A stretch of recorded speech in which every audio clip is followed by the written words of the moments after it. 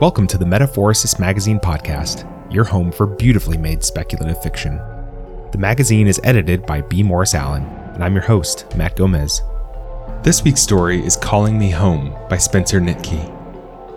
Spencer Nittke is a speculative writer, a researcher, and an educator who lives in New Jersey. His first intellectual love was nuclear physics, and his second love was poetry. Science fiction has been a happy medium between those two.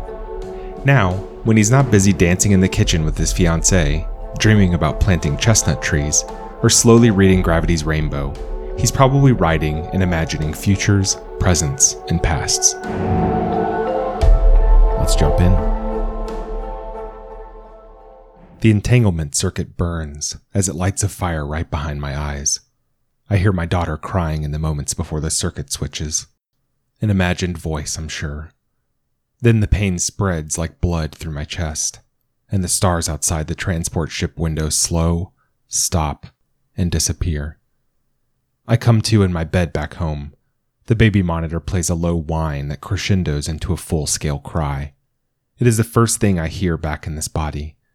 I put my hand on my husband's back as he grunts and starts to sit up. "It's okay. I've got it," I tell him, tripping over my old tongue.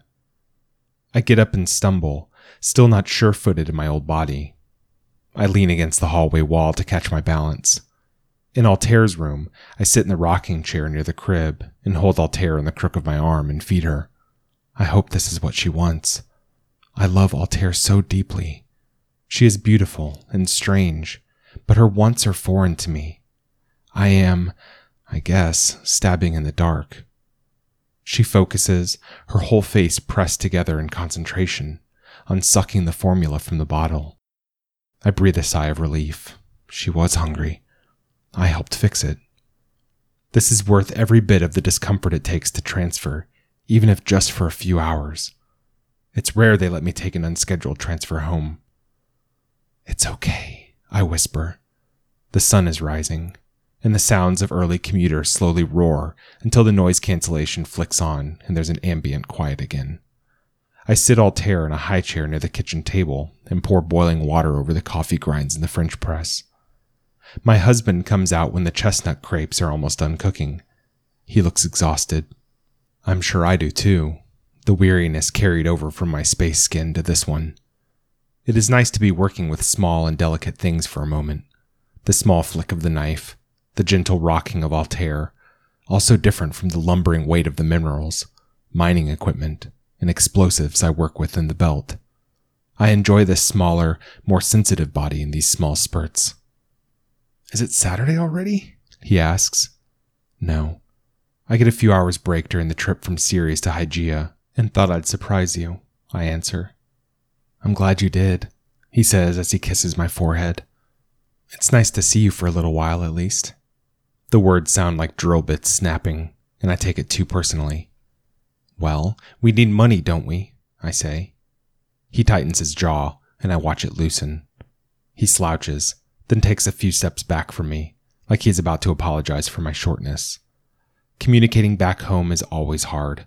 The bodily adjustments are one thing, but moving seamlessly from a military-style mining operation to domestic conversation is hard. In the belt, there are clear goals, and in my skin I can achieve each and every one of them. It's an intoxicating feeling. Here on Earth, my body adjusts quickly. My mind doesn't. I turn to Altair, who is making slurping noises, harvesting drool from her hands back into her mouth. She still makes no sense to me, a confluence of atoms and biology and accident that resulted in this, the most beautiful thing I've ever seen. But still, I love her.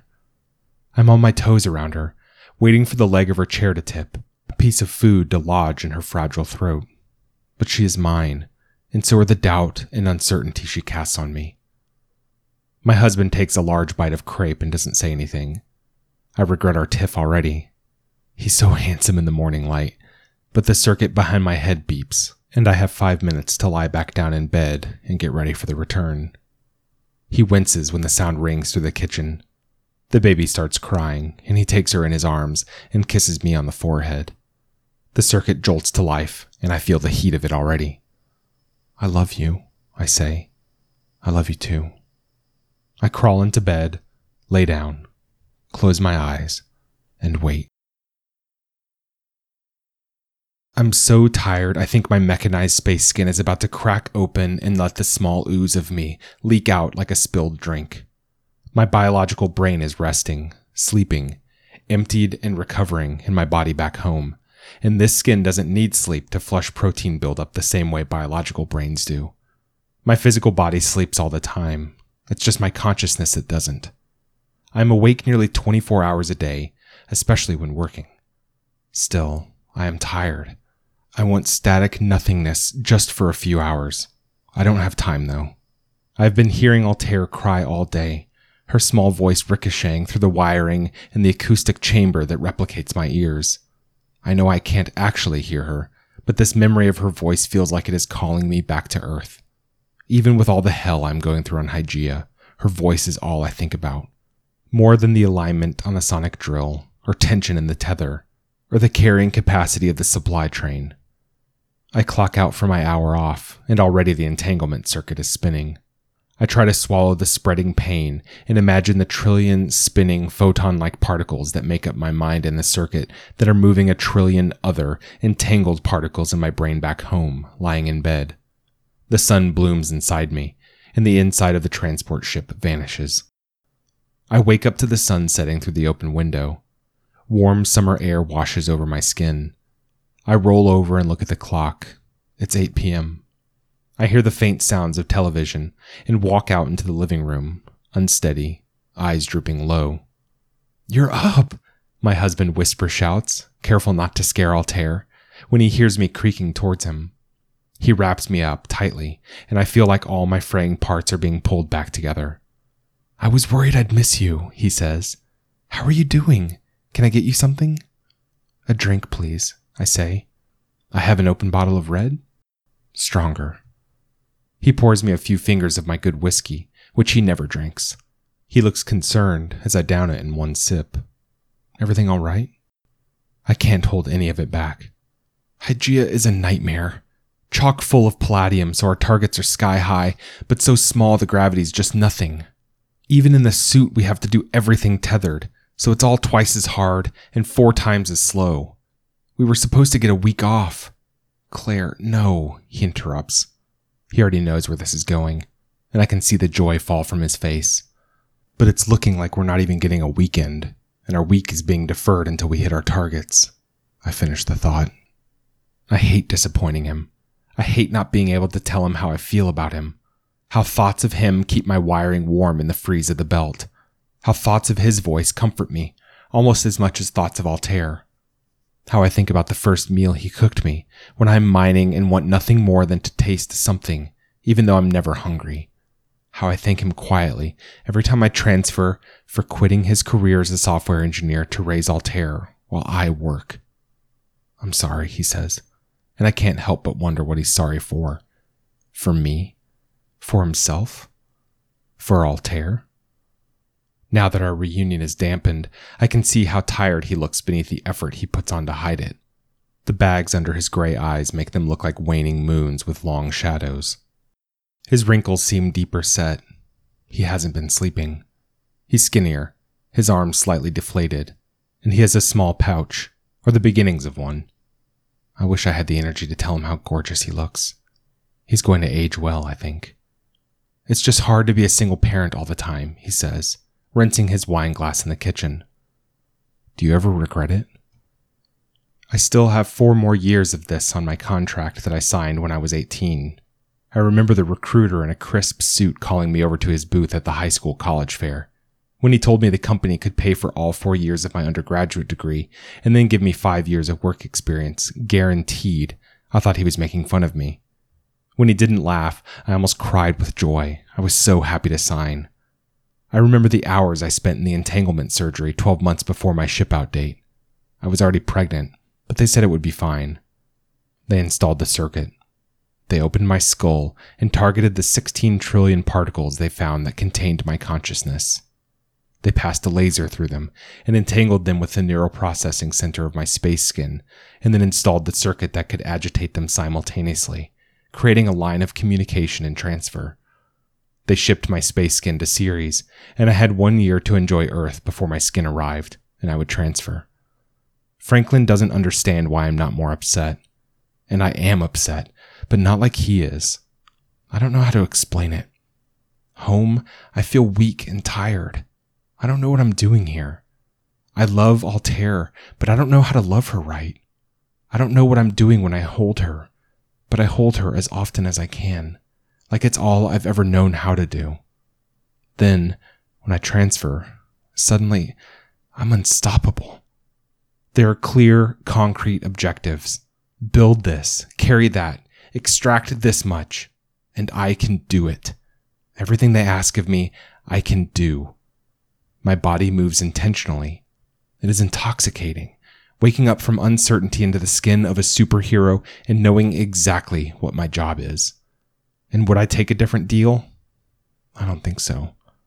If I'd known every gory detail the recruiter neglected to tell me, 18-year-old me would have ran the other way. The me now couldn't leave everything I've gained behind. I met Franklin at a college in Philadelphia. I could have never afforded it on my own. I remember his dumb smile beaming across the library from behind a tattered copy of Chekhov's stories, and I'm glad I made the deal, despite everything. I look over at Altair, sitting on a high chair, and I'm glad that I had the chance to make something so perfect with Franklin. Despite all the pain, it's hard to look at them and consider ever giving it up. If there were a way out, would you even take it? He asks, tired of waiting for me to respond. I only have an hour, I say, in lieu of addressing his point. It's not worth thinking about an impossibility. Can I change her? She smells. I should apologize, but there's nothing I can do about it. I signed a contract. He married me. Here we are. I try to remember that and hope he can too. Of course you can, he says. That'd be really nice. It's an act of love. He lets me feel like a parent when I have no right to. I set Altair on the changing table, and her feet are small. My husband watches over my shoulder as I coo. She is a beautiful, profoundly magical person.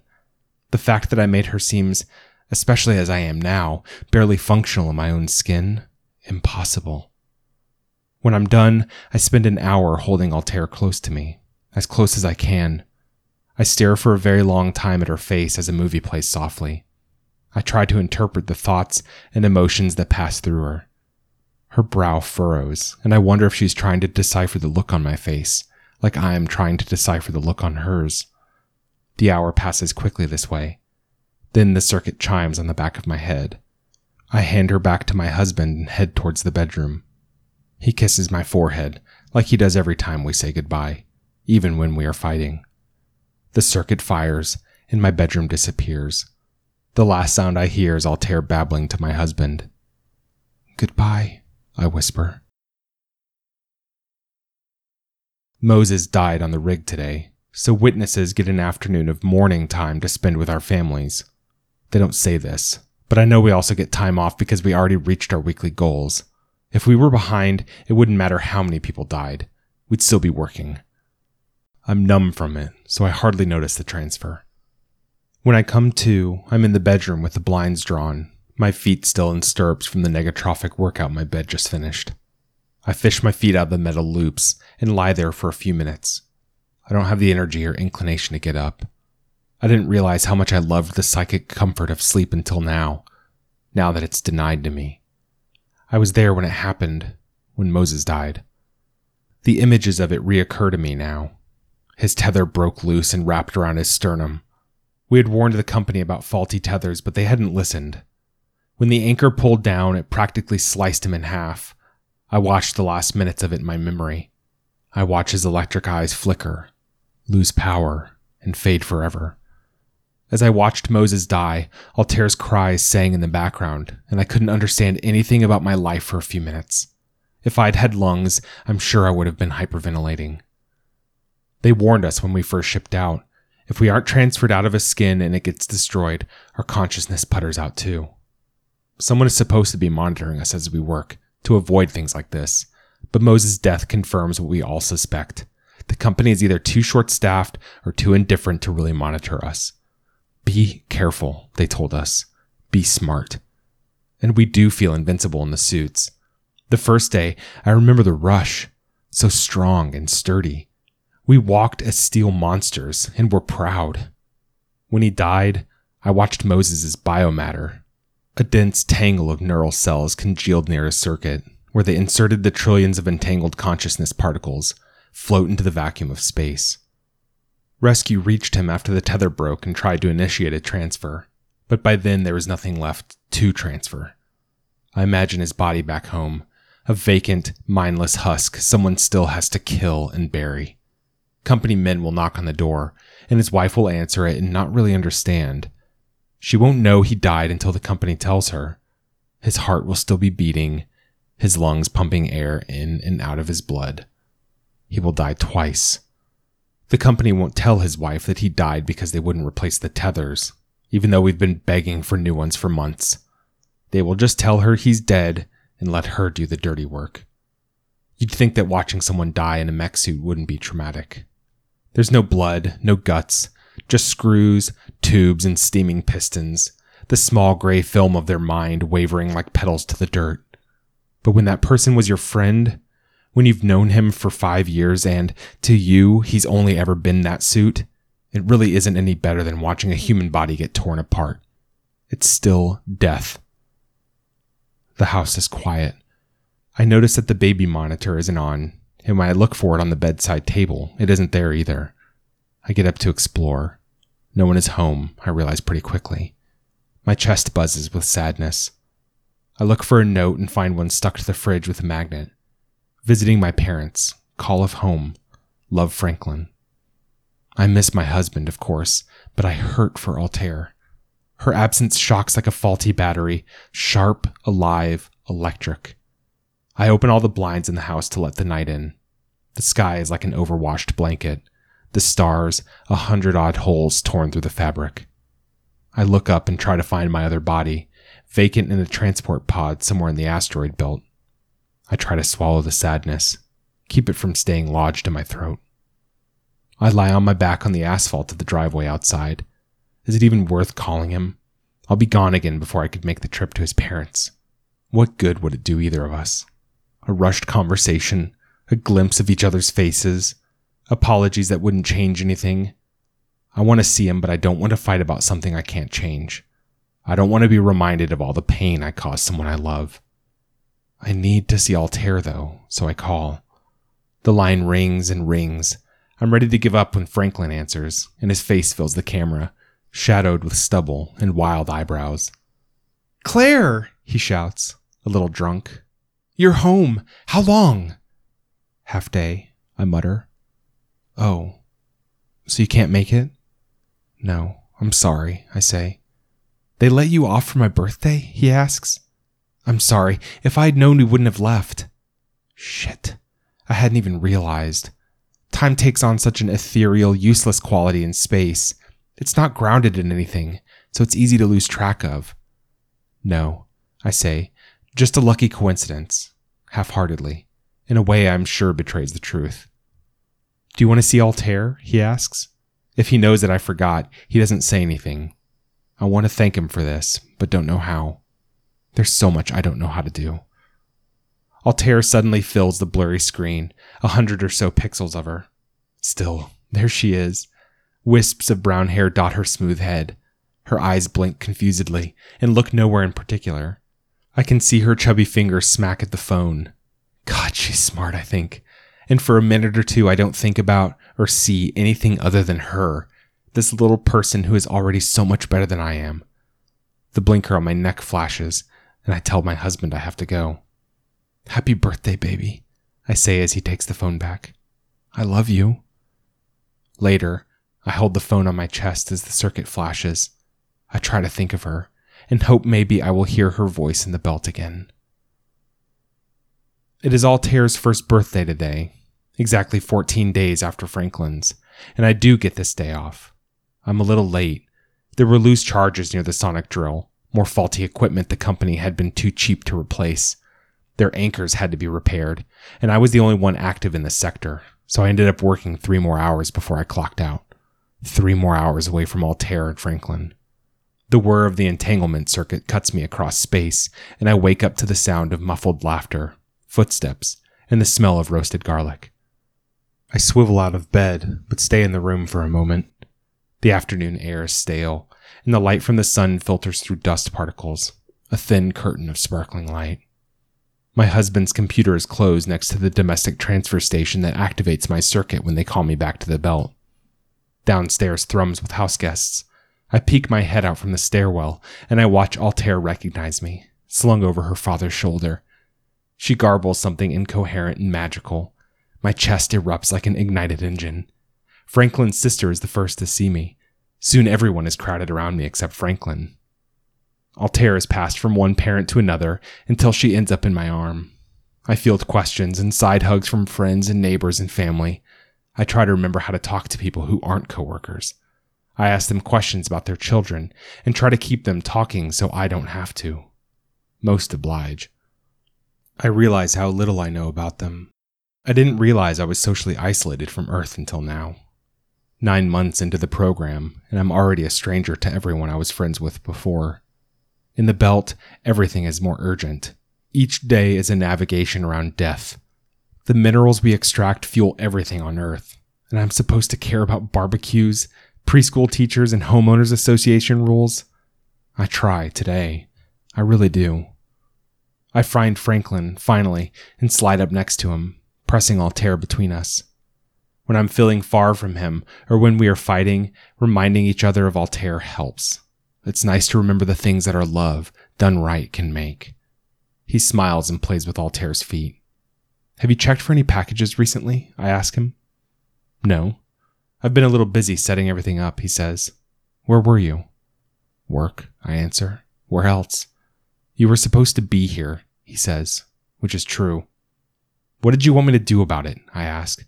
They weren't going to sign off until I finished loading. I stop myself. You don't care, I snipe, which is both fair and unfair. I take Altair and walk to the front door to check the porch for packages. A box with my company's logo printed on it is sitting there. I squat low to the ground, and with my free arm pick the box up and bring it into the kitchen. I watch Franklin's face turn ghost white at the sight of the logo. Fear, more than anything else. But I am too excited to care. I ask his sister for the pair of scissors we keep in the pantry and cut the box open. I'm giddy for the first time all day since watching Altair recognize me. With everyone watching me, I pull out a shimmering silver-colored locket, and I beam. There's another, smaller box that I take and slide into my pocket. It's a palladium, iridium, and ruthenium alloy, I announce to everyone, but really only to Franklin. It's from my first haul in the belt. I got to set aside a little metal from the first mining operation I was a part of. This is from space, Altair. It's why I've been so far from you. It's yours now. I look up from Altair, hoping to see Franklin smiling. He is, but there are no wrinkles in the corners of his eyes. It is even and not lopsided slightly to the right. His eyebrows are flat. It looks nothing like his real smile, and I feel things break in me, like 1,000 whirring gears and pistons, all snapping in the wrong direction. I hold my breath for 4 seconds, trying to steady it, and look down at Altair. Her chubby fingers swipe at the chain, and her eyes reflect the shine of it. I watch the small dance of curiosity as she writhes. I let the joy of her set my gears back in place. I don't really look at anyone but her for the rest of the party. After the last guest leaves, we clean the house in quiet. Normally, I'd ask him to play some music on the speaker, something to cut against the tension that stretches between us, the air itself taut and pulled back into a thin, breakable surface. Now, we clean in silence. I'm afraid to ask. Speaking the right words seems impossible right now. We put Altair to bed early. She is exhausted from the party. So are we. Beneath the cool blue light of the television, my husband and I sit up in our bed. You know, I say, there was one more thing in the box that got delivered today. Oh, he says, half listening. I reach into my bedside table, beneath the entanglement port, and pull out the small box and open it. I take the small ring and turn it over in my hand. 2 thin strips of platinum vine around each other until they reach the head where they prong out and enwrap a moissanite diamond. I put it in his hand, and already it is refracting the bedside table lamp in a dozen directions. He looks up at me. It was supposed to get here in time for your birthday, I say. The platinum is from Ceres, and the stone is from a meteorite crater on Vesta. He looks up at me. I know this is hard, and I'm sorry I'm not here, and I'm sorry I'm not a better wife or mom. It's a small comfort, but I think about you all the time, Franklin. I think about you too, he says, rolling the ring around his hand. He gets up and turns the ceiling light on and looks at the brilliant stone beneath the light. I see tears in his eyes. It's really beautiful, Claire. Think about me mining when you look at it, I say. We kiss. I get to sleep. I get to sink beneath the sheets and let the cotton warm my skin. The dark comes over me, and the first few times I'm about to lose consciousness, I flinch, expecting the shuddering jolt of transfer, but each time it doesn't come. I relax a little more. A little around midnight, I fall asleep. I'm certain I was smiling. Around 4 a.m., the baby monitor begins speaking in a loud voice. Altair's temperature has exceeded 102 degrees. Current at-home remedies are having minimal effect. Immediate transfer to medical professional recommended. Immediate transfer to medical professional recommended. We both run out of bed and into Altair's room. Franklin checks her temperature manually. While he is gone from the thermometer, I put my hand against her head and pretend I know what temperature her head normally feels like. When the thermometer returns 102.2 degrees, we hurry into the car and set the autopilot to the closest emergency room. I turn off the autopilot in the car so we can rush to the hospital. Franklin holds Altair. He rocks and coos to her as I speed through the empty lanes of traffic. The streetlights fill the road with cones of yellow light, and I cycle through every catastrophe I can imagine. Franklin is immersed in the moment, taken up entirely by Altair. Her crying hits my periphery for a moment and I tear up. I wipe my eyes and focus on the road. When we finally get to the emergency room, I drop Franklin and Altair by the door and then find parking. As I back into the first open spot I find, I hear the circuits beep. I flinch. Then I feel the vibration at the back of my skull. The circuit call shudders my bones. My heart races uncontrollably. The company wasn't supposed to call me back for another 3 days. I'm miles from home and my baby is dying. I'm far from home, so the authentication signal from the domestic transfer station will take slightly longer to reach my circuit. Maybe I have 6 minutes instead of 5. I run into the hospital, and Franklin and Altair have already been taken to an exam room. I try to ask where they are, but I can hardly talk through the beeping in my head. It rings and rings. I feel like I'm losing control of my body. My heart is beating too fast. My breaths are shallow, lungs catching on my ribs with each hitched exhalation. I'm sweating too. My body is incoherent. So are my words. Altair could be dying, and I'm going to be thrown from this body in minutes. Maybe seconds now. I can hear the entanglement circuit whir to life. The authentication signal reached the circuit. I'm crying inconsolably on the ground, screaming Altair's name. I try to hold on, weld my consciousness to this brain. I scream as the edges blur. There's no holding on. The last thing I think I hear is Altair's crying. Then I'm gone. As soon as I'm conscious in my space skin, I try to talk to my supervisor. I need to be sent back, I tell her. My child is sick. She tells me that my child will be sick whether or not I'm there, and the company needs me in the belt. A rush order for a lunar base came in, and without Moses, there was no way they could fill it in time. Everyone needs to make sacrifices. I can spare an 18-hour shift of mining to help my team members out, she tells me. I get to work. All I can think about is Altair, which makes the work slower, which makes me think more about Altair. I'm used to getting lost in my labor, worries and anxieties melting in the mechanized concentration. Today, Altair's small, failing body hovers, already a phantasm near everything. 20 hours later, after we've loaded the processing ship with a full order of palladium, I get approved for a transfer. My supervisor enters her approval key, and the circuit embedded in my space skin's neck whirs to life. It takes longer than normal to transfer out this time. I wonder if that's because my body is still far from the transfer station. I wait for the signal to reach my body. Then it happens all in one, whirring hot instant, and I come to in a hospital with a face already wet with tears. My rediscovered lungs are already spasming. I turn hard and almost fall out of the bed. Franklin puts his hand on my shoulder, and I look up. The sun rising through the window behind him means I only see him in silhouette. When he leans closer to me, I see the sleeplessness tattooed across his face. I wonder if, in a few years, when I'm home, those lines and bags will fade. I hope they don't. I don't ever want to forget what he did for us, for Altair. These tired imperfections are almost brushstrokes. I want to kiss him. The tears come harder. Altair? I manage to ask.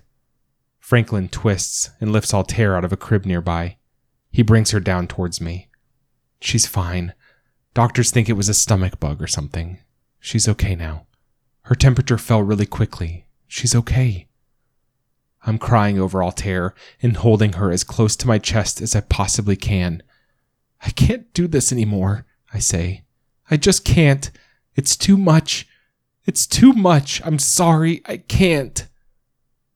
My husband takes me and Altair home. I'm still crying sporadically. When I can talk, I say I'm done. I say I can't imagine going back. My husband lets autopilot drive us slowly home while he holds me and runs his fingers through my hair. It'll be okay, he says. How the fuck is this going to be okay?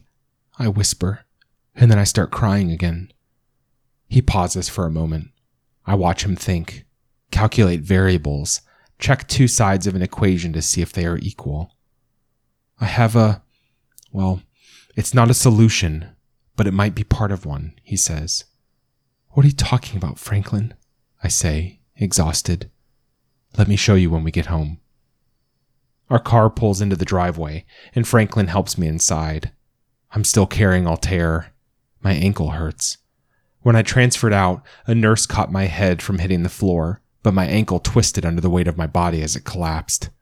As we walk inside our home, I refuse silently to put Altair down. The pain in my ankle oscillates with the extra weight, but that doesn't matter. It's my job to keep Altair safe. I keep the warmth of her pressed up against me, desperate, as Franklin leads me into the bedroom. He opens his computer, still on the bedside table next to the transfer port.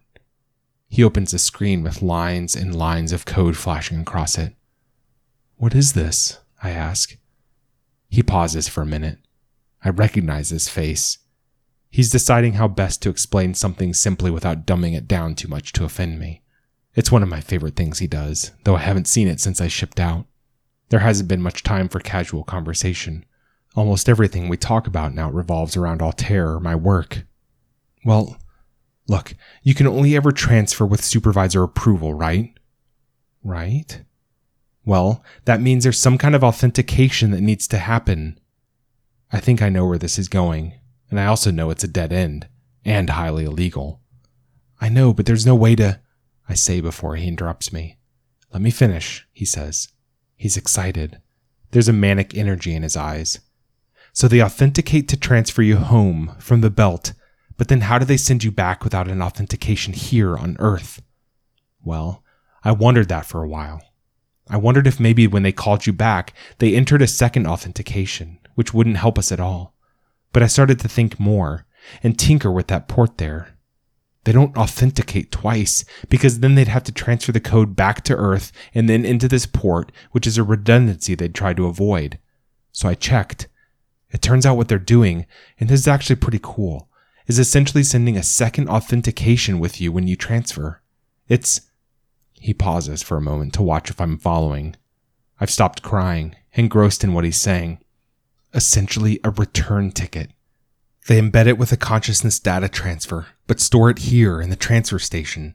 So when they call you back, they just have to agitate the entangled particles in your space skin, and your consciousness particles here will automatically start their transfer spin, which means...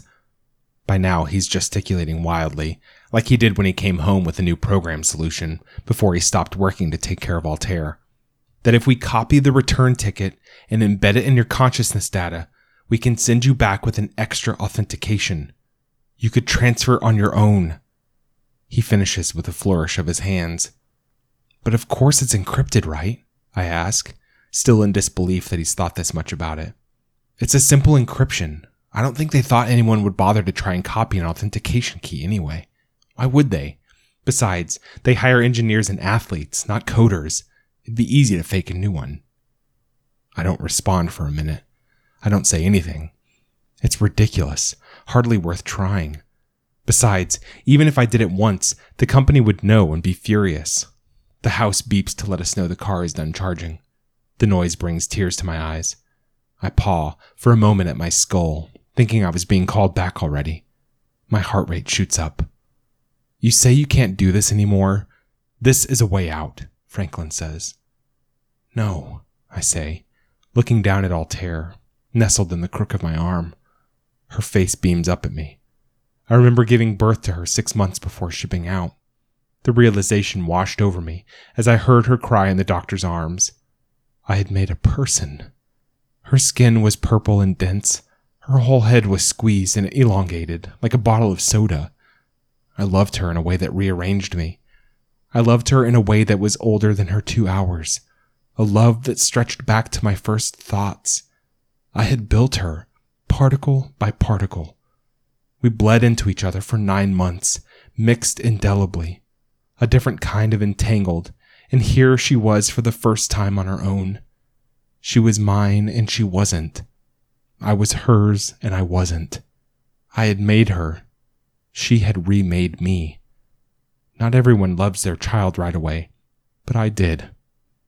Between the bleeding heart monitors, beneath the blinding fluorescence, she was perfect. She cried. That was the first noise she made, and it too was perfect, entangled forever in my heart. I look down at her and see all that for a moment, all the molecules we shared, and how far I have to be from her. I looked up at Franklin, my husband, the man who has been raising her every minute while I was away. I thought of the countless small crises he's dealt with, without me there to hold him, without me working late into the night trying to find him a way out. I kiss Franklin. I love you, I say. This is insane, but you're right. It's the beginning of the way out. I use my metal fingers to disconnect the tether from my hip. I weave the charge I stole from the shipment vessel inside the vacancies in my chest. Without a tether on, I squat low and push off, hard. Hygeia is small, its escape velocity microscopic. I fly free out of its delicate orbit and drift. The goal is to get as far as possible from Hygeia before I blow the charge. The belt is dense, and if I can disappear into 1,000 small pieces, they'll think I was dashed to pieces against 1,000 small asteroids. I don't want to transfer out of my skin whole and risk them finding it and salvaging the neural matter. I want a permanent solution. I spin out of control, and the vertigo is unavoidable. I experience sensations I didn't know these space skins were capable of feeling. Nausea, palpitations, arthritic pain in the freezing joints. I can barely open my fingers without silent shouts of pain. I don't eat in the skin, but I feel like throwing up, dry heaving from the lack of stable vision. I reach out to try and grab something, anything, but my hands move through air. I struggle to remember what to do next. I think of Altair and everything slows, crystallizes. I start the countdown on the charge, then reach towards the neck of my space skin and fish out the circuit, careful not to disconnect its wiring from the suit. I hold it as delicately as I can between my 3 thick metal fingers. I have to trust that Franklin's code gave me a return authentication, that my envelope engineering will work, and I'm far enough from Hygeia by now that they won't know I blew myself up. I have to trust him. I'm lucky that I do. As the charge blinks silently out from my chest, I pull my left eye out of its socket, exposing the live wires beneath. Even with an authentication key, without the spark that comes with a supervisor's transfer approval, the circuit needs electricity to start. I take the wire to the small battery of the circuit and hope this works. It whirs to life. My space skin swims wildly through space as my vision fades one final time. The stars and asteroid belt disappear. I taste the sensation of my limbs, the strength and fortitude of my body one last time, and then, just like that, I'm gone. Flown back to my body on Earth, opening my eyes in my bedroom, Franklin and Altair waiting for me. When the company comes, they come with lawyers instead of police. They begged me not to sue them for the faulty tether and almost killing me, and I graciously oblige. A real investigation might reveal what we did. Instead, they forgive the rest of my contract. It would maybe take longer than the remaining 4 years on my contract to develop, entangle, and ship a new space skin to the belt anyway. They pay me the remainder of the contract, and we go our separate ways. OSHA makes the third deep space visit in its history, and the company is forced to dramatically increase its safety standards. Maybe what I did was still wrong, and I am justifying everything to myself. But the results don't lie. My team is safer now than they ever have been, and I am home. I watch the sun bounce off Altair's tufts of black, curling hair and browse my computer for new, terrestrial jobs. Altair starts crying. I turn towards her and smile. I take her in my arms and laugh. I smile across the room at Franklin. "Don't worry," I tell her, steeping in the sweetness of her voice. "I'm here." That was Calling Me Home by Spencer Nittke. Thanks for listening. If you'd like to read or listen to more speculative fiction, visit us online at magazine.metaphorosis.com or on Twitter @metaphorosismag.